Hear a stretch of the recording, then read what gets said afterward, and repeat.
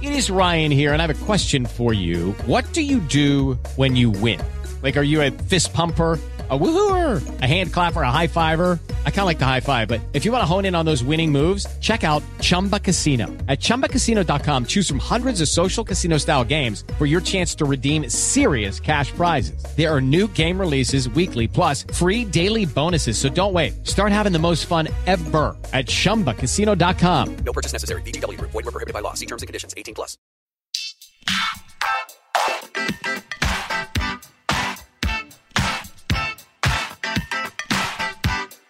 Hi, everyone, and thank you for tuning in to episode 156 of Awards Chatter, the Hollywood Reporters Awards podcast. I'm the host, Scott Feinberg, and my guest today is one of the most revered TV comedy writers and producers of the last 30 years, Marta Kauffman. The 60-year-old is best known as the co-creator with David Crane and co-executive producer with Crane and Kevin Bright, among others, of the sitcom Friends, which was a massive hit on NBC from 1994 through 2004 and brought her 6 Emmy nominations for Best Comedy Series, one of which resulted in a win in 2002. But Kauffman also did great work before Friends, earning a Best Writing for a Comedy Series Emmy nomination for another series that she and Crane co-created, HBO's Dream On, in 1993. And she has continued to do great work since Friends, most recently as the co-creator with Howard J. Morris and an executive producer of Netflix's comedy series Grace and Frankie, which stars Jane Fonda and Lily Tomlin and recently wrapped its 3rd season. Over the course of our conversation in Kauffman's office on the Paramount Pictures lot, where Grace and Frankie is shot and where Kauffman and colleagues currently are writing the show's 4th season, she and I discussed a wide range of topics, among them how she and Crane first crossed paths at Brandeis University and wound up writing children's theater and off-Broadway musicals in New York before heading west, how she and Crane landed a job in L.A. writing for Norman Lear, but struggled to come up with anything that pleased the TV legend, how the concept, cast, and pilot of Friends came together, and why the Peacock Network wasn't big on it until its theme song was changed from REM's Shiny Happy People to the Rembrandt's I'll Be There For You, of which Kauffman was one of the writers, why Kauffman and Crane creatively went their separate ways after Friends, why Kauffman then spent more than a decade making things other than television, and why she wound up returning to TV with a show not on a broadcast network, but on a streaming service, not multi-camera, but single camera, and not about young people embarking on their lives as grown-ups, but about older women whose lives have blown up and who need to figure out how to go on. We've got all that plus much more, so without further ado, let's go to that conversation. Only 4% of universities in the U.S. are R1 research institutions, and Temple University is one of them. This means 100% of students have the opportunity to participate in hands-on learning and research with world-class faculty. With over 600 academic programs across 17 schools and colleges, Philadelphia's largest public university provides students with a rich variety of opportunities and propels graduates to succeed in their careers. Temple University. Schedule a campus tour today at admissions.temple.edu/visit. With Lucky Land Slots, you can get lucky just about anywhere. Dearly beloved, we are gathered here today to... Has anyone seen the bride and groom? Sorry, we're here. We were getting lucky in the limo and we lost track of time. No, Lucky Land Casino, with cash prizes that add up quicker than a guest registry. In that case, I pronounce you lucky. Play for free at LuckyLandSlots.com. Daily bonuses are waiting. No purchase necessary. Void where prohibited by law. 18+. Terms and conditions apply. See website for details. Marta, thank you so much for doing this. Really appreciate it. My pleasure. To begin with, we always just ask, where were you born and raised, and what did your folks do for a living? I was born and raised outside of Philadelphia, Pennsylvania. And my father obviously was in the plumbing and heating supply business. That makes perfect sense. Right, of course. My mom, although she didn't work most of my life, when she was 16, she was a dancer her whole life. And when she was 16, she worked in a mafia-owned nightclub during the Depression to support her parents and 3 sisters. Wow. And then she had a dancing school. And nice. then when she got pregnant with me, she was like, it's enough. And you were the number 2. Number 2 of 2. Okay. Was TV a big part of your life growing up?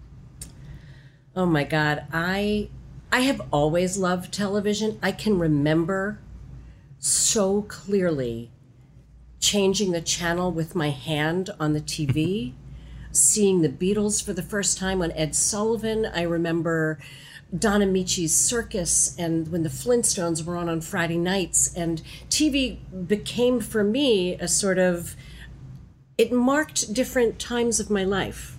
You know, I think about my grandparents' candy store luncheonette, and there's certain shows that I connect to that. So I've always loved TV. That's right. Dick Van Dyke always being my favorite. Mm-hmm. I can remember when I had mononucleosis in 6th grade, and the best part was I got a TV in my bedroom. That's great. And did I read something like, maybe it was during that same period when you had mono, but is that when you first dabbled in writing? Actually, where did you read that? I try to prep. Wow. Wow. What was that about? I was bored. Mm-hmm. I was bored, and I had a typewriter that had script keys. Like, it wasn't just, it was so cool. And I started to write a play, and all I remember is the name of the character, Mrs. Quigley, and my father giving me notes on it, but I don't really remember Still to be anything produced. about it. Yes, exactly. So by the time you went off to Brandeis University, which is also my alma mater, so you're quite the legend there. What did you imagine when you're showing up there in Waltham? What did you imagine your future was going to entail, and then what happened there that sort of changed the course? I went to Brandeis thinking I was going to be an actor, and also wanting a liberal arts education. I knew that this was not a professional school, but I went wanting to be an actor. I was very involved in the theater department. I did the dance classes, I did the acting classes, I did whatever show they would let an undergrad do. It got to the point there were so few parts for undergraduates that David Crane and I decided we were going to write a play that undergraduates could be in. Let me stop you before we go any further. So David Crane, who was a year behind you, right? How did you guys even first cross paths there? We were in a class together, in a directing class together, and someone had asked me if I wanted to direct a production. No, I'm lying. Here's how we first met. We were in a production of Tennessee Williams' Camino Reel. I played a whore, he played a street urchin, and I've loved him ever since. And then, I guess not that long after, Godspell, which was a phenomenon everywhere at the time, comes to Brandeis, and how does that affect you guys? I was asked to direct it. I asked David if he would be in it, and he said, no, but I'll direct it with you. And that was actually the beginning of an extraordinary a 27-year working relationship. And we'll definitely dive more into that. But before we move on from Brandeis, I just need, for my own personal enlightenment, to confirm or rebut a legend that I know you've been asked about. I know the legend. So let's just state for anyone else listening who might care, there's a coffee house at Brandeis within a castle at Brandeis, don't ask, and it's called Cholmondeley's or Chums. Right. Now, by the way, this month, a large portion of the castle got demolished. I don't know if you knew that. I know. Isn't that crazy? I know, it's sad. But anyway, this place has a sort of a little coffee shop with a couch and blah, blah, blah. And performers. So the rumor was that this might have inspired Central Park. Yes, that's a rumor. That's not... So. You know, the truth, look, everything that you experience, I'm sure, comes back to haunt you somewhere. Right. To be 100% honest, that was not what was in our heads. Right. But don't tell anybody at Brandeis, because they really although it's probably gone now that the castle's gone. I was told it was spared. That's the little part of the castle that was spared. You know, honestly, I'm sure it had some effect on it, but that was really more of a late night place. Right. It wasn't the same kind of the place you go to have a cup of coffee and a muffin at 11 a.m. So when you graduated, you moved to New York. David's got another year. How did you guys end up reconnecting in New York, doing, of all things, children's theater and off-Broadway musicals, neither of which would necessarily be obvious precursors for what you've gone on to do? So we had written one thing when I was still at Brandeis. When I graduated, I went to New York to go to acting school because that's, exactly what should make sense for a writer. Well, in the long run, I think it helped enormously. Right. But David and I were already starting to write another musical. With a couple other people, someone else helping us with book and lyrics. We had a number of composers, and we were doing a musical called Personals. And I was driving back and forth between Boston and New York just about every weekend so that we could write Personals. Gotcha. Once David moved to New York, in order to continue to write, we got this amazing work with a company called TheaterWorks USA that takes musicals to kids all over the country. And it was an amazing experience. The man who was creatively running it when we were there, his name is Jay Harnick. And he said, he gave me one of my favorite notes I've ever gotten. Write it better. Second scene in the first act, write it better. And truthfully, that was one of the best notes I've ever gotten because that's now my mantra. Right. Just keep going. Just write it better. So you're doing personals, you're doing a number of things there, but nothing really clicked, right? So now you had, from what I read, had an agreement, I guess, with David. You're giving it 7 years, and then you're going to try it out west? What we were giving 7 years to was we had gotten the rights through some producers to the movie Arthur. And we were writing a musical of the movie Arthur. And we had done a production at Paper Mill Playhouse, and we did a production here and did a production there. We did one in Chicago. And that's what we had once heard. It takes 7 years for a Broadway musical to make it to Broadway. Okay. So we were giving it 7 years. And during that 7th year, I had a baby. And suddenly not making money. I'm just going to interrupt because just so everybody can establish who everybody is in this. Your husband at the time with whom you had this child was David's roommate. Oh, it's all fucked up and it's all right? It's amazing. Right. Correct. And he was writing the music for Arthur. Right, because he's a composer. Correct.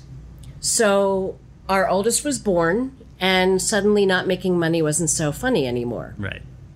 And we got an opportunity. We said, all right, let's go out to California, see what we can get. We weren't moving yet, but on one of those many trips, Dream On happened. And that was a series that ended up being with HBO about divorced father whose ex-wife remains his best friend. And this was with Norman Lear, of all people, right? No, it was before with John Landis. It all happened around the same time. So we did this pilot. Yeah. We wrote the pilot. We thought that when you work in television, your job is to write pilots and they never get made. We thought that's what it was. Just get paid for the pilots. That's correct. Yeah. I thought, all right, you do enough of those in a year, maybe you can live. We also, simultaneously, we were offered a job developing television for Norman Lear. Okay. So we were doing that while the Dream On thing was happening. So everything was sort of happening all at once. And with Dream On, you were given an unusual amount of creative input for first-time writers, right? So, and ended up proving worthy of it. You got an Emmy nomination for writing, 93, all this stuff. But in the meantime, I guess the thing with Norman Lear that was the first to come to fruition in a major way was The Powers That Be? Correct. And that was a sitcom for NBC about a senator who has an extramarital affair with his secretary. That was the beginning of you and NBC. You seem to know more about my career than I do. I actually can't even remember that Powers That Be was NBC. That show, we had an amazing cast. I had my second child during that show, and literally we were in casting when my son was born, and David called me to see how I was, and my first question was, who'd you see? That was an incredible experience, and I think this is a good story to share, but while we were working for Norman, we had written another pilot for him before Powers That Be.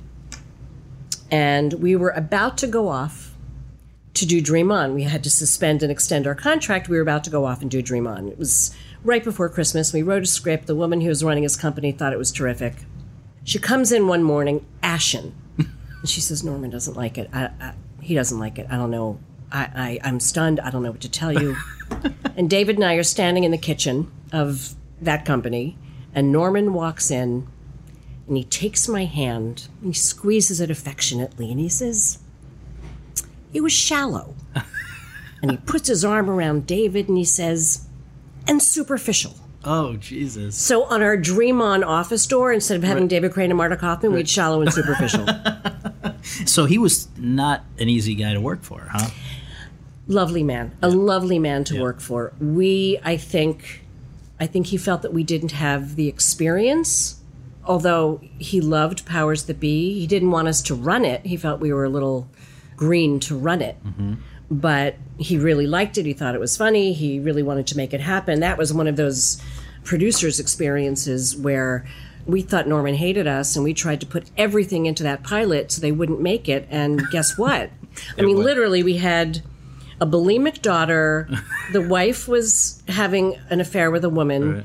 He was having an affair with the secretary. The son-in-law was suicidal. I mean, she slaps the maid. I mean, we put everything, and we were told no politics. So we put in everything into senator, that, right? and then it's on the air for 2 years. Oh my God! So that went on in '92. It got canceled in '93, and at that point, you guys started to panic a little bit, right? I think panic's a strong word. Well, let me read you David Crane. Quote, "We just had a show canceled, so for us it was just, okay, we need to get back on the air." It was that, because, close quote, because you feel that if you're not, you get forgotten. You're done. You're over. You're passé. Right. Absolutely. But we did, don't forget, we had Dream On running simultaneously. Still going, yeah. So that at least gave us faith. Right. And then we started doing development for Warner Brothers. That was our next real step, was developing for Warner Brothers Television, which was Lorimar when we first got there. Yeah. Changed over a few times, became Warner Brothers. We did a number of pilots one year. One of them went, it didn't last. That was Family Album. Okay. Now, in the meantime, when did it become three of you guys? Because it was Kauffman, Crane, and Kevin Bright. Kevin Bright was the executive producer on Dream On. Okay. That's where we first met him. Okay. At that point, I mean, David and I were very green, and here we're running a show out in the middle of... We were so far out in the valley, there was a bar in the parking lot that had knife fights all the time. I mean, it was insane. Right. I mean, we called it guerrilla television. But what we discovered is that each of us brought something else to the table, and that as a partnership, we became a really nice triumvirate where there was great balance and everybody did different things, and Kevin was amazing in post, and David never wanted to leave the writer's room, and I loved all the creative producing. So we really, we balanced each other out and felt that we wanted to continue to do that. Right. So the deal that we got at Warner Brothers included Kevin. So after the end of The Powers That Be, you guys decide you're going to start working on two pilots, I think. It wasn't just, correct me if any of this is wrong, but just trying to set the scene here. The first one was going to be for Fox, reality check about a high school student who I guess has a lot of fantasies, right? And then the second one, it starts as Friends Like Us until ABC comes out with These Friends of Mine. Then it's 6 of 1, and then at some point it becomes Friends. But what did you know at the outset when you guys said we're going to start on another pilot here? What was it always going to be 3 guys and 3 girls? No, we'd gone through a few pilots, including the one with the kid, which was a very interesting experience because here we are writing a high school show and they kept telling us to make it more adult. And we were like, but they're in high school. I don't know how you make, we can throw in more grown-ups. But right. Basically what happened with Friends is that having really just come off of Dream On, where we had a single star, one person who had to be in every scene, it was brutal on him. And we said, that's it. We're going to do an ensemble comedy. We went a bunch of people, and we didn't know 3 boys, 3 girls yet. We just had this notion of doing an ensemble comedy. And pretty much what we had done all the way up to Friends was versions of ensemble comedies. Right. We did a show called Couples, which was about 3 couples. So we'd sort of been looking for the way in. And when we got to Friends, David and I had come from New York. We were part of a group of 6 people. In what way? We were all best friends, me and my then husband Michael and David and his then wife Rona, my best friend Deb, and her then husband Barry. Gotcha. 4 of them turned out to be gay. Were you were you guys all living near each other? No, we weren't across the hall from each other, but we had all gone to school together and we were each other's family. Gotcha. In New York. Right. We really took care of each other. Right. So we were talking about that time in your life when your friends are everything. When your friends are your family, you're not living at home anymore, you're not raising your own family. You're trying to figure out what your identity is out in the world, and it's your friends that carry you through that. Right. So we started talking about that period of our lives. And, at this point, we were a little bit like anthropologists because we were pretty much past it. Right. But we did feel that it was rich area. Now, one question that occurred to me when I was prepping this, and so David, as you mentioned, is gay. Did you guys ever think of, or could you have even thought in the 90s of having one of these 6 characters be gay, which would have been closer to your experience? We talked about it. We had always been open to the idea of Chandler being gay. It was going to depend on who auditioned and how they were. And, we were open to it, certainly with Chandler. But you might have had some resistance if you had proceeded from I don't know. We did the the one with the lesbian wedding. And although we got some pushback, we didn't get so much that they wouldn't let us do it. Right. I think things were better when we started doing Friends than as time went on, and things became more reactionary as time went on. Right. I was reading articles that New York Times ran. Actually, I guess, I don't know if you remember this, but apparently you guys let a reporter sit in on the auditions as long as they didn't identify who was coming through to see you guys. And they're talking about tons and tons of people. I guess first the casting director independently weeds it down to who's worthy of coming in front of you guys. Then this reporter's embedded and was writing about the fact that, just how hard it was to find somebody that you were all happy with. In what order did it all come together? The only one that you knew you wanted was Schwimmer, right? He was the first one because he had auditioned for us the previous pilot season for this show, Couples. And there was something about his hangdog expression that I just thought was delicious and would be really fun to write for. He was the first one. The order beyond that, I think Lisa Kudrow was second in the casting. Casting is a funny thing. Again, I don't know why I'm quoting this movie so much, but going back to the producers, the moment of, that's our Hitler. Right. You just know. You just know. Right. Somebody comes in and you go, well, maybe if we give notes, let's try it this way, let's try it this way. But then somebody walks in and does something, you get chills down your spine, or you say, even better, that actor has elevated our words. They don't just say them in the way that's in my head. They elevate them to something completely new. They breathe fresh life into it. That's what you're looking for. That's what we were looking for. And there were some fine, fine actors who came across that threshold. Again, just for the purposes of setting the record straight here, everybody in the world seems to say that they went before you guys for this. Well, let me back up for a second. Yeah. Matthew Perry was our last one because he was doing... No, actually, Jennifer Aniston was the last one. She was doing another show. Okay. And our first 4 episodes aired as her other show's first 4 episodes aired. We just took a gamble. But Matthew, we were in second position for a pilot he did called LAX 2015 or something like that. It was about LAX in the future. All right. That's so funny. And by the way, he was one of our first names on our list for Chandler, and he wasn't available. That's crazy. So you had your core 6, but along the way, is it any truth that Ellen DeGeneres, Jon Favreau, some other people were offered parts and passed, or were they not? Those are things I've read. Anything to that? Like Ellen DeGeneres supposedly was going to be Phoebe, Favreau was going to be Chandler. I think there's others that I'd come across. Never actually happened? Either I have the onset of dementia or there is no truth to that. I don't remember ever offering it to Jon Favreau. I don't remember offering it to Ellen DeGeneres. I remember we, for a long time, were talking about Janine Garofalo for Monica. And Cox was going to be... We had originally offered Rachel to Courtney. And she didn't want it. She didn't want Rachel. She this wanted whole Monica. Thing is so crazy how it all works out. But I guess in terms of before you shoot your pilot, the other element that you have to... that's pretty central to it is the director.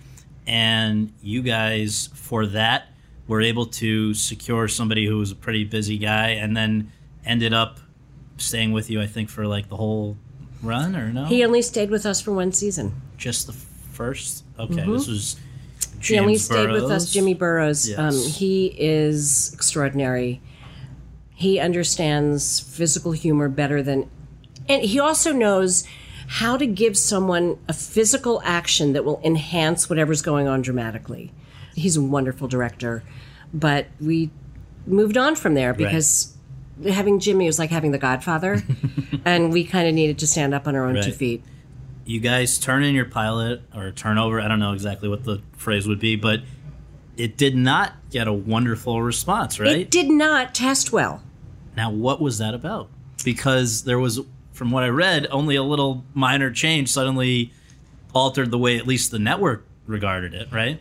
Well, the change we made for the network was a bullshit change. It had nothing to do with what we actually did. Right.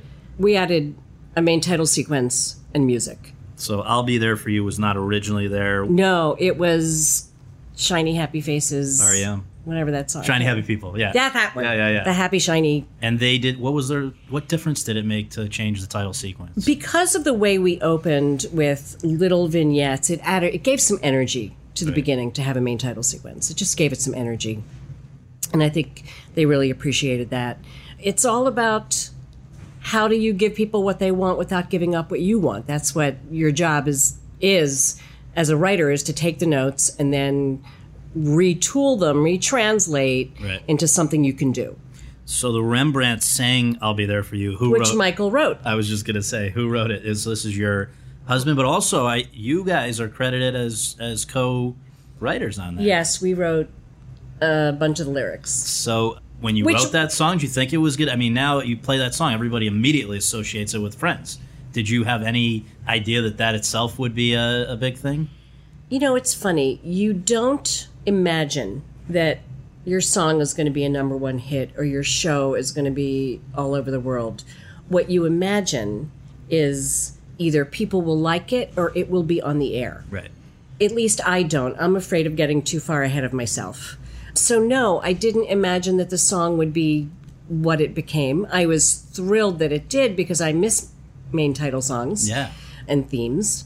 Or I missed them at that point. They weren't doing too many. They're starting to again now. But honestly, you have to, whatever success there is, you still have to get up Monday morning and walk in at 7 a.m. to your set and get some work done. Right. So when Friends went on the air, let's just discuss the context in which it went on. NBC had been in trouble. Cheers had just gone off in 93. That was their big behemoth. And so then when people are nervous over there, Warren Littlefield's written a book that was very interesting about how panicked they were. Cheers spinoff Frasier goes on, and then this 94 pilot season produces Friends and ER, which, along with Seinfeld, eventually not only saved them, but I think made them much bigger than they'd been when Cheers was there. But what was the importance, in your view, of having Friends go on as part of this Thursday night must-see TV lineup? Would it have worked anywhere? We were between Mad About You and Seinfeld. Yeah.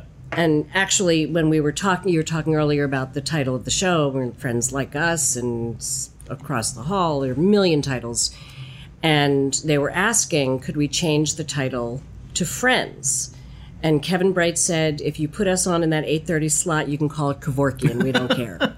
That 8:30 slot was very meaningful, but it also puts an enormous pressure on the show.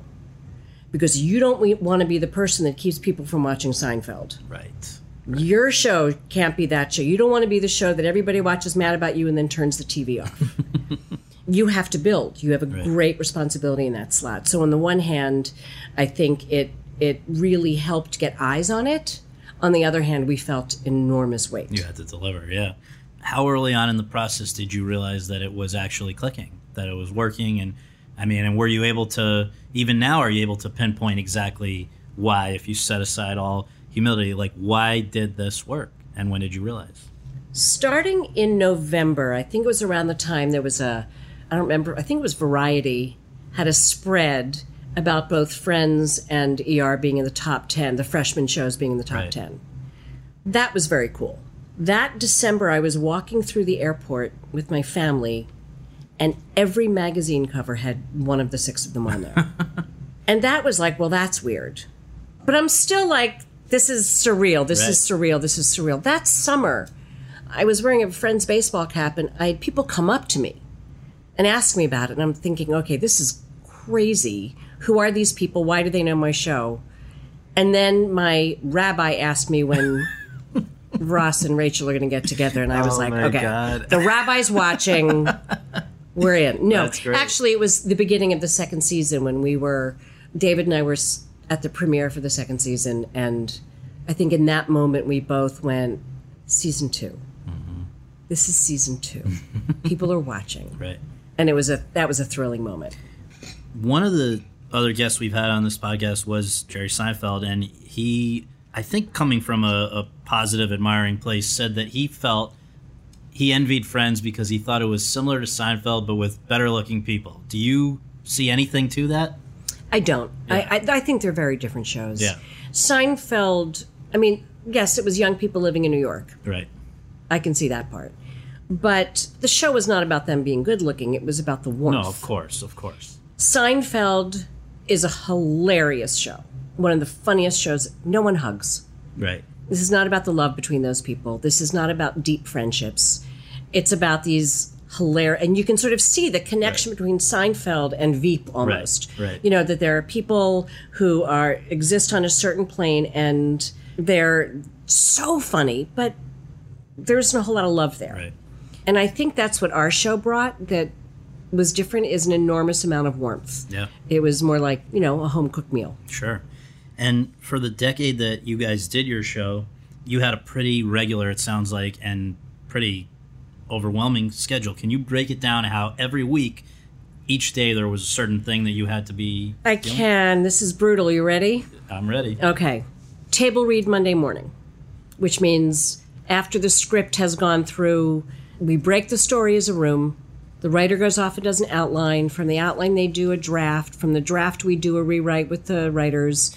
Then it goes to the table where the actors read it, you know, based on that draft. After that day we have to do a rewrite by 10 o'clock. It has to be completely done and printed by 10 o'clock the next morning, because that's when they started rehearsing. At 3 or 4 that afternoon, we would go down for a run-through, just for us, just for the writers and the producers. And we'd go down for a run-through. We would give notes at the end of the run-through, and then we would go back to our little hovel and talk about what we felt was wrong with the story. We would do a rewrite that had to be in by 10 o'clock the next morning. The next day, they start rehearsing at 10. At 3 or 4, we would have a run-through with the studio and the network. And then the studio and the network would give us notes. We would give the cast notes. The cast would give us notes. We'd go back to our hovel and order dinner, because it was going to be a long night. We would have to do the rewrite by earlier the next day. I think we started at 9 on Thursdays, because then we did camera blocking day, and I would stay on set and do the rewrite throughout the day. You know, if things didn't feel right or things didn't work, we would do little rewrites. And we would shoot some stuff on Thursdays that we couldn't do in front of a live audience. Friday was rehearsal, more camera blocking, and then the live audience Friday night. Where would this all take place? On which lot? Stage 24 of Warner Brothers Warner lot. Brothers. Yeah. Okay. And so when people ask you how friends change your life, I'm sure and I'm going to be one of them, you know, your immediate thought is like the positive thing. I mean, it was obviously a huge hit. It's well received, bringing in lots of dough. But on the other hand, it sounds like it usurped a lot of your life, right? I mean, that's not usurped, because that would suggest it was a negative thing, but it was a lot of your life. It was a lot of my life. It was hours and hours and hours and hours, and I had young children. I couldn't go 2 nights without putting them to bed. I would drive home, put my kids to bed, and drive back to work. And then sometimes I would be driving home as the sun came up. I'd get home, I'd get my kids ready for school, send them off, and go back to work. It was hard. It's hard. It took a toll. However, I cannot complain about that. I mean, I can complain about that I wish I'd learned to sleep again since then, right. But I cannot complain. It I have changes been... the biology or whatever. Absolutely. Yeah. Absolutely. I mean, I was bone tired. And every season on hiatus, something would happen. I'd get a kidney stone, my back would go out. It was my body saying, stop, right? Sit down, don't move. So then why, in the middle of this, because you guys were 94 to 04, why around 97 did you and David take on another one of these with Veronica's Closet? This was Kirstie Alley's first one back on TV since Cheers. Why would you do that to yourselves? Right? You know, we learned a valuable lesson that year. We were developing for Warner Brothers. We had a deal there. Mm-hmm. We kind of had a responsibility to continue developing and not just rest on friends. Right. So we felt that we had to, but we learned a very valuable lesson. And we would practice it. I'd say to David, would you? And he'd say no. And then he'd say, would you? No. Right. That was what we practiced. We had to learn to say no. Right. So that was rough, because there was a season there that we had 3 shows going at the same time, and we called ourselves... What was the third? We were Jesse. That we weren't show running, but we were supervising. Right. And we called ourselves, we were firemen. Yeah. You know, that's what we did. We put out fires. Right. We didn't really get to dig into anything. And in the meantime, with Friends, how far ahead did you know where you were going with everything? Would it be just episode to episode or season to season, or and how much could actually be dictated by the reaction on that, I guess, Friday night you were saying, of the live audience? If they're not going for something, or if they're extra going for something that you didn't expect, could you be flexible? When we shot our episodes in London. It was the first time it was the reveal of Monica and Chandler in bed together. Mm-hmm. And we thought it would be really funny and really shocking, and then they would have to deal with the aftermath and the embarrassment of that. Right. But the audience began to scream. Scream. In approval. In approval. Right. For a really long time. And David and I just looked at each other. We're like, holy shit. What the fuck are we going to do now? Right. That was a moment of, we have to change courses and we have to go down this because they're telling us. So you couldn't have been, or either you weren't very far ahead of that Well, no, it was the end of a season, thankfully. Okay, it was the end of a season. So we had some time to ruminate. Because usually each season you sort of map out a vague arc of that season. And you hope that you're going to end up there. But after a while, the season and the show tells you where it's going. Right. And you have to be flexible. You have to move with it. And also, there were a number of seasons we thought, oh, this is going to be the last season. And we'd be writing towards something, then go, no, we'll make a deal. Okay, another season. Now what do? We have to sort of, again, change course. And you'd think it would be the last season for what reason? That you guys were done? Or that I know there were some times when the cast and the network had to figure things out? Mainly that was the 8th season question where we were going to basically be done, and then they made a deal. We weren't done until the end, David and I. We were at the very end. Once Monica and Chandler got a family, the show was over. Because the show is about that time in your life when your friends are your family. Right. And now you've got a family. So let's talk about, just as a last friend-specific thing here, the challenges and the pressure of getting a series finale right, which when that doesn't work out, people talk about it forever, and it changes the way they think back about the whole experience. And in your case, you have 50 million people watching. This is the 236th episode. I'm sweating as you're talking about this. I'm getting so nervous hearing about this. Going this back poor to May woman who had 2004. To do this. I know, it's already been 13 plus years, but what was it then? I mean, because obviously, whether it's your rabbi or anyone else who'd been watching the show from the beginning, the thing everybody wanted to know is, how are you going to wrap up this Ross Rachel thing? Plus, as you know, obviously the other storylines as well. So how did you guys approach that, knowing so much was riding on it? With great trepidation. We knew where we had to end. We basically knew where we had to end. We didn't know how we were going to get there. We didn't know how to do it in a surprising way. We had a number of elements at play, but all of them were about what's next for these people. It was torture. It was really difficult. I could not to this day tell you if we got it right. I saw the last episode not too long ago, and I was surprised that I was moved. And I couldn't tell if I was moved because I was feeling nostalgic or if it actually played well. I couldn't tell. So I hope we got it. It certainly wasn't It's All a Dream, which is one of the best finales of all times. This is the Newhart. Right? Yeah. So in your case, at the end of Friends, it was like a kind of, must have been a jarring thing. This is a decade of your life that's come to an end. Kevin Bright, I guess, was going on with Joey, which you did not want to be a part of. No, we did not. And that was because you saw the writing on the wall with that, or? It's very rare that works. I think Frasier is an example of it working. Yeah. And we were afraid to be disappointing, that we knew we can't compete with Friends, so what we have to do is reinvent. Well, that's also what I wonder when you see, like, okay, Vince Gilligan has this great success with Breaking Bad, and then the next year he's going to come back with Better Call Saul. You know, having already seen the Joey as a learning experience or something, do you kind of just, my feeling when I heard about that one was, why even, it's almost impossible, you're not going to top it. Right. So why do that to yourself? That's my question. Yeah. If I'm going to fail, I'd rather fail at something new. Right. Than put a stink on the show that I grew up with and loved so much. Right. Because it does. It definitely has an effect. Not just the finale, but the spin-offs have a vague effect. Yeah. And I think it has an effect on the actors as well.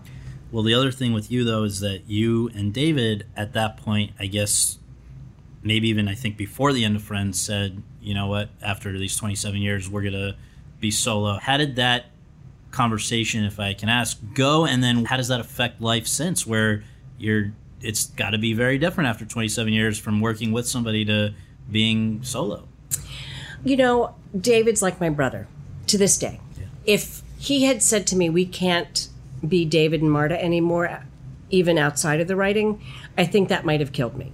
But after 10 years of Friends, I had young children, I was exhausted, and I knew that in an attempt to not compete with Friends, I had to find things that had a less jokey, more dramatic take. And that's always the area I wanted to go towards. I don't want to have to write a joke a page. I like the drama. I love the drama. I like making people cry as much as I like making them laugh. And in fact, your own viewing preferences, I read, are more towards the drama, not comedy. It's true. I don't watch comedy. That's work. Yeah. I watch comedy and I'm going, wait a minute. How did they make that story turn? Oh, I see. That's funny. That's me watching a comedy. It's not just sitting back and enjoying it. Right. And David and Jeffrey wanted to do something together, and it was just time. It was time. It was, it was time, and it was difficult and terrifying, but I don't regret it. So what you then had to figure out was what you did want to do, and you did some eclectic things there. Let's just note, there were some shorts, which were sort of social issue related shorts. There were a couple of documentaries. One of them, as I mentioned earlier, I enjoyed a lot, and we did the Q&A at Brandeis after Blessed is the Match, The Life of Hannah Sennish. But this is a long way from Friends, and I just wondered, was it just things that had been on a wish list to do, or was it just as they came at you, let's do this, or was it avoiding doing television again? What was that all about for the years between 2004 when Friends went off the air and 2015 when Grace and Frankie went on? So right after Friends, I was going to take some time off, and then Warner Brothers came to me and said, we have a show, we need you to run it. So I was back doing television fairly quickly, doing this show called Related, a short-lived show. While I was doing Related, I knew, and Related was a light drama or dramatic comedy. It was an hour long, but it was definitely not like a super heavy show, but it had some heavier moments, and it was a great experience for me because I wanted to be able to tell stories like that. Did you want to be there doing it, or were you obligated to be there doing it? I was asked to do it, and I wouldn't say I do what people ask me, but I felt a responsibility to the people who'd given me the opportunity to do Friends and supported me for 10 years to do this for them. They needed someone. Right. It was a young writer who hadn't done, or she hadn't done television, run her own television show before, so I said yes. During that time, the Blessed is the Match documentary came to me through these two women that we're still doing documentaries with. Oh, great. We're doing a documentary for Netflix about Gloria Allred. Oh, that's going to be interesting, yeah. But what fascinated me about it was learning to tell a story in a different way. And that's what I realized I wanted to spend time doing, is how do you tell a story in this form? Yeah. All right, we're going to do 5 short films about breast cancer. How do you do a story in this amount of time? How do you do 5 stories and have them all connect? And I did 2 of those because that was really fun writing work. And then I was developing a bunch of stuff after that, stuff that I was madly in love with and desperately wanted to do, but those are the things that never happen. Right. And then this happened. What are the most significant ways in which TV changed during those 11 years between the end of Friends and the beginning of Grace and Frankie? Without yet even touching on Grace and Frankie specifically, what changed? Less time to tell your story. The commercial breaks were getting longer and longer, and I think we went from 22 plus minutes to just over 20, 21 maybe. So you're losing a minute of story. On broadcast. Yes. And even cable, probably. Yes. And that was significant. I mean, when you only have so long to tell a story and you have to tell it within this formula of you're going to do a cold open, then you have this many minutes, and then this many minutes, and then this many minutes, and then you're going to do your tag. There's an inorganic restriction. And I started to see, you look at some of the pay cable stuff and you sort of go, oh, look, they can tell a story. They can take as long as they need. Look, this one's on my DVR. Look, this one's 46 minutes. Right. This one's 57 minutes. Right. And that was a big change. But also, when I stopped doing Friends, there was a huge dip. I mean, that wasn't because I stopped doing Friends, but time-wise, there was a big dip in television where I think television didn't know what it wanted. This was the strike time when nobody knew what all this digital stuff was going to do. Right. And then after the strike and people started to figure it out, that's when everything exploded and completely changed. to the point where nobody's going to get 50 million people watching a TV episode again anywhere. If anything, we're going to get less money than we got before, but there's more work. You know, it's a very tricky line to walk because you only get 13 episodes to do it in. You don't get as much money, but there's so much work to be had.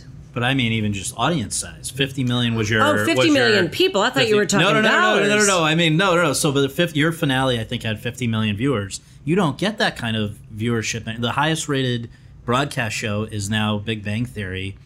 I'd have to check the numbers, but it's not like that. We'll never know how many people watch Grace and Frankie. Well, that was what I was because wondering. It's worldwide. Right. So, and not everybody is watching it at once. So they know, but I have no idea how many eyes have been on that show. Because Netflix, also partly because Netflix doesn't make their information public, but I wondered, do they share with you that information so you can see who's watching demographically, all that? What they will share is very general things, like they've shared that the demographics of our audience, it's much wider than they expected. They expected a male gay audience, they expected an older female audience, they did not expect a young audience. Wow. And people are watching. So they tell us that. They tell us, and I believe this was printed somewhere, and I can't remember the exact numbers, but percentage-wise, when people were buying Netflix for the first time, percentage-wise, we were the largest percentage of people who watched our show first. Oh, that's great. Yeah. Well, let's talk about, where did this start, where the idea even of just having Lily and Jane on a show, how did that even come about? And then was it a matter of figuring out what you could do with them, or was there an idea that, and then they came along that fit into the idea? So this is kind of crazy. Yep. I went on a women in entertainment trip to Israel. Okay. With a bunch of really awesome women. And one of the women who was on that trip is a woman named Marcy Ross, who at the time was working for Fox. She left Fox, I think, a year and a half later, started working for Skydance. We had lunch, and she mentioned to me that both Jane Fonda and Lily Tomlin were looking to do TV. I thought she meant together. Because they'd done 9 to 5 and maybe they were I just friends assumed. Yeah. So I called my agent and I said, is it true that Jane and Lily want to do a show together? And she goes, I don't know, I'll call you back. 20 minutes later, she said, they do now. So we had Jane and Lily first. We met with them, enjoyed them thoroughly. They clearly had a fabulous relationship. When you say we is now you and Howard J. Morris, who you had worked on Dream On with? I actually know Howard wasn't not yet in on it yet. Okay. No, not yet. So it's just you and these ladies. Yeah. And what did you say to them? We want to do something together. Let me now go figure out what that is? Yeah, that's pretty much. Do you guys want to do a show together? Do you want to do one with me? I'd love to do something. Let's figure it out. We went away. I went away. And the first thing, and I knew certain things about that I wanted the show to be about, but we had a number of ideas. And actually, Hannah K.S. Cantor, who also happens to be my daughter, is the one that came up with the idea that the husbands fall in love and get married. That was a key that component. Was key. Yeah. And I knew I wanted this to also be about female sexuality to a certain age and all of that stuff. So obviously I called Howard Morris because, you know. Just to remind you, so you guys had worked together on Dream On and then also some I gave Lifetime. him his first job on Dream On, and then he came and did the 5 films with me. And so so you had kept in touch all those years of friends and everything?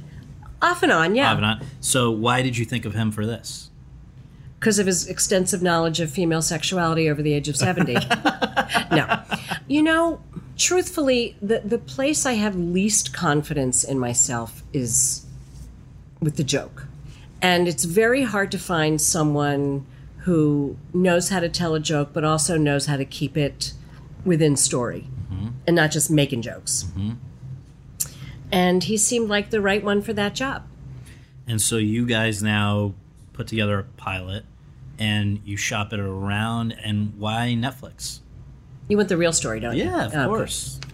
Netflix was not the only place that wanted it, but there were several advantages. One, HBO was interested, but HBO has a very, very, very long development slate, and we were concerned about getting caught up in that.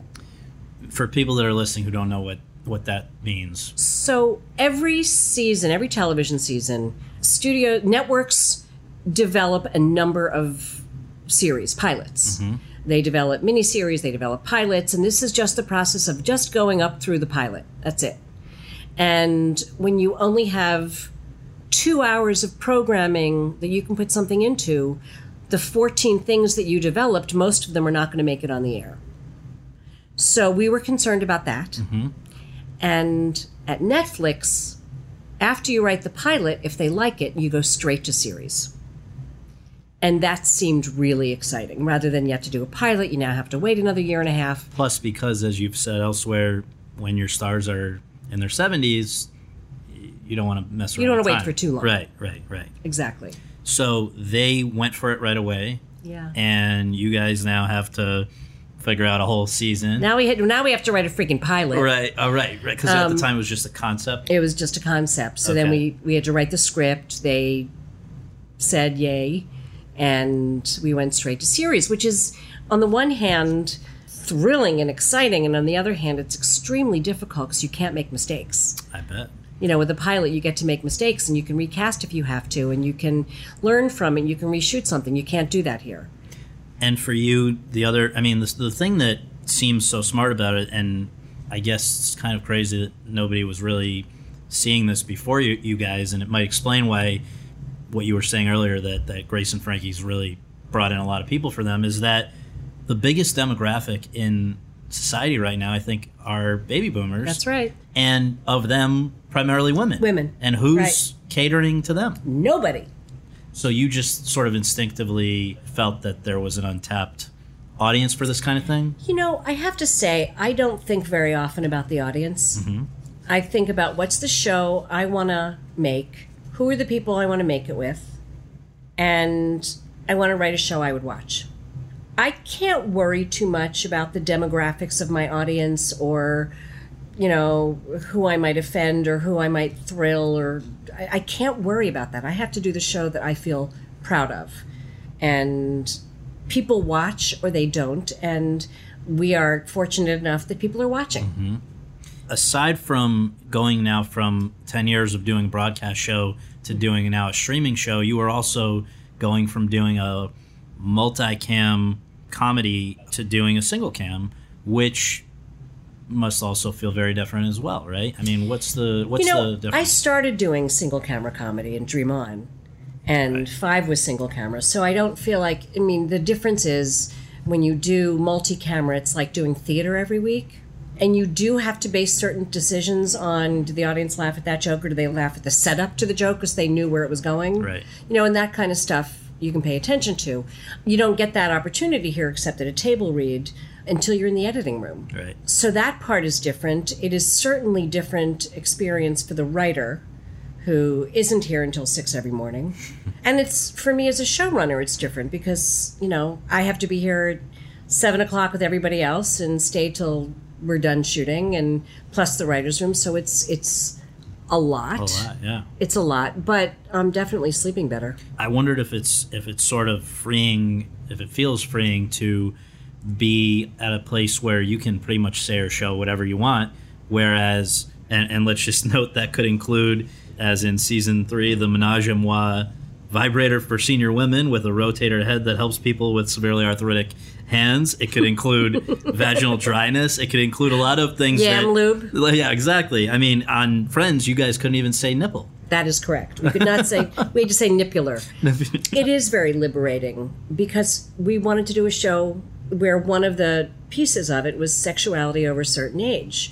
And not just talking about sex and sort of in the sort of dirty, you know, elbowing someone sexually, but to talk about really, no one tells you, not just sex, but Right. sexuality and being a woman of a certain age, no one tells you that you're going to lose your pubic hair at a certain age. No one tells you that. No, I was unaware. Well, I learned that from this show, I'll say. But there was all this stuff we just thought, you know, we're not talking about what's really going on in this huge segment of the population. For you, after season 1, if we can go there, it must have been weird because you're doing a show about these two women whose husbands, you know, their long marriages come to an end, and how do they go on? And then, I believe chronologically, it was after the first season. You go through this yourself. Does that make you understand your characters better? This is the weird thing. Yeah. there's something witchy about our show. Yes, I went through a version of this right at the end of the first season, and unintentionally, there were lines from the show that ran through my head on a regular basis, and I kept thinking, how did I know to write that? How did I know that this is how I would feel? And it was rough, and I actually, in the second season, got to use some of that, my own experience, things that, the whole jewelry thing at the end of second season, with that happened to me. Wow. That happened to me. I went into my safe to get my passport out, and there were 20 boxes of jewelry I'd never seen before that were gifts that I was being handed out on a semi-regular basis. I was like, I'm going to fucking write that. I'm going to fucking write that. Right. I'm going to write that. Why not? Use it. Use what you know. Yeah, and then I got to sort of get some of it out. But it was also things like writing in the heart attack, and that the end of that season, Martin had to go for open heart surgery. We're doing a thing about Grace getting a knee replacement. I have to have a knee replacement. You know, and then you said something to me earlier about the other knee. And what's terrifying me is that we keep talking in the room about Grace is going to have her other knee done. And I'm just like, I don't think I want to write that right now. I think we have to hold off. Right. Well, how about as we wind down here, just a few others, if I may. 13 episodes. How many did you have to do when you did Friends? 24 in a season. So, is it freeing or constricting to have 13? It's different. Yeah. Let me say this: we did the first 3 seasons of the show in 2 years.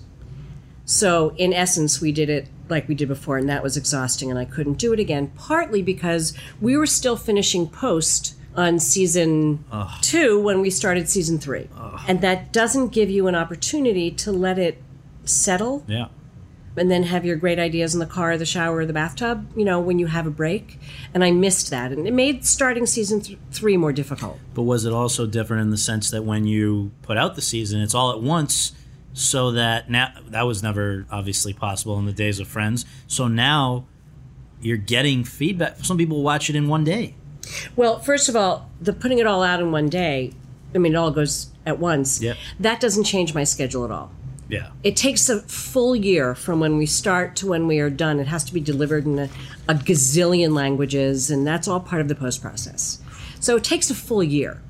In terms of what people say, I don't read critics, because if I believe the good stuff, I have to believe the bad stuff, and I don't know that I really want to know what they have to say. I want to know what people who I care about are saying and how they feel about it. And I sort of heard the basic buzz that people were feeling that this season, the 3rd season, was the one that has been the one closest to what I think we've been wanting to do. And I heard that a fair bit, and I feel pretty good about it. But this idea, though, that somebody can sit and watch for their whole Sunday or whatever, what you spent a year doing, does that piss me off? Well, either piss you off or how would it have affected if somebody watched a season of Friends that way? I think the difference is this is more like chapters in a book with arcs and things that flow from one to the other. We had a couple of arcs on Friends, but mainly it was, if you think about it, it's episodic. Mm-hmm. That's why it's called episodic television. Right. It's episodic. And each one starts fresh and has an ending. We didn't have to do that with Netflix. And although we had the Ross and Rachel thing carry over and Monica and Chandler, that really isn't what drove the storylines. Each one, beginning, middle, and finish the story. And that's because of syndication, because, it's not going to come out in order, so you want people to turn on the TV and be able to watch it and know exactly where they are. Right. We didn't have to do that for Netflix. So you can watch one after the other because they flow more organically into each following episode. This 3rd season, you did something that you hadn't done for the first 2, and I wonder why. You directed the first episode of the 3rd season, the art show, and then co-wrote with Howard both the season premiere and finale. Why wait so long to direct one, and did you like that experience? I feel that in many ways my life has been leading towards directing. It's the kind of producer I've been my whole life. I went to acting school. I feel like I know how to talk to an actor. I know how to help an actor get to a performance that'll really be what they'll be happy with and what we'll be happy with. I'm a little insecure about camera lenses, but that's why you have a DP. But I feel like my life has led to this.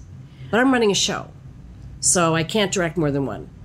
But you'll continue to do one? I'm doing the 13th episode this season.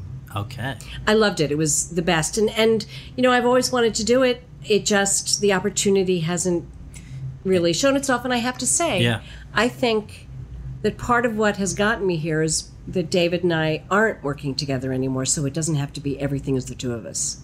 So with Grace and Frankie, how long does this run? Is there a point in your mind right now where you know how this is going to wrap up, or do you just ride it as long as you can? I hope I don't know how this is going to wrap up. We'll go as long as we can, as long as I know that Jane and Lily want to do it as long as they can, and Martin and Sam want to do it as long as they can. At some point, I'm sure someone's going to say, I'm tired. Yeah. And it could be me as well as any of them. But right now, we've still got some more life in us. As a big picture thing, do women face a higher hurdle in the world of comedy still? 20 years ago, you told the New York Times, quote, I think had I not had male partners, I would have had a much more difficult road, close quote. Well, I guess, why did you feel that way? But also today, where you don't have the male partner, or you do with Howard, but I mean, you're doing more. Not the same. Right. Have things gotten better?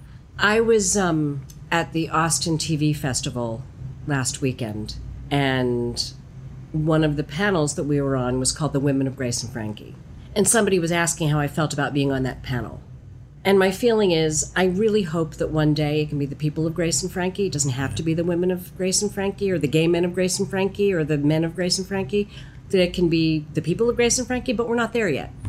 We're not there yet. I think women have come a very long way. There are more female showrunners, definitely. But I can't say that it isn't still a misogynist business. And I put that in a double negative on purpose.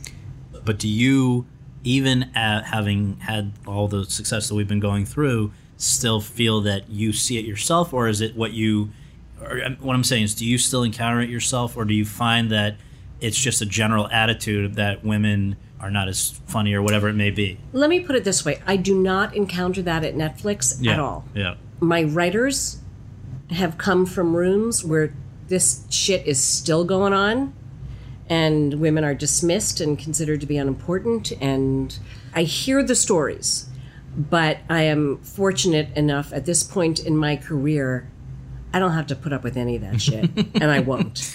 Good. Well, I thank you so much for this. It was great. Thank you so much. It was fun to talk to you. A lot of fun. Thanks.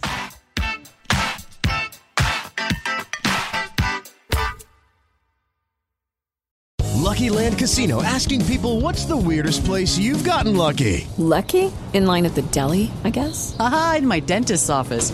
More than once, actually. Do I have to say? Yes, you do. In the car before my kids' PTA meeting. Really? Yes. Excuse me, what's the weirdest place you've gotten lucky? I never win and tell. Well, there you have it. You can get lucky anywhere, playing at LuckyLandSlots.com. Play for free right now. Are you feeling lucky? No purchase necessary. Void where prohibited by law. 18+. Terms and conditions apply. See website for details.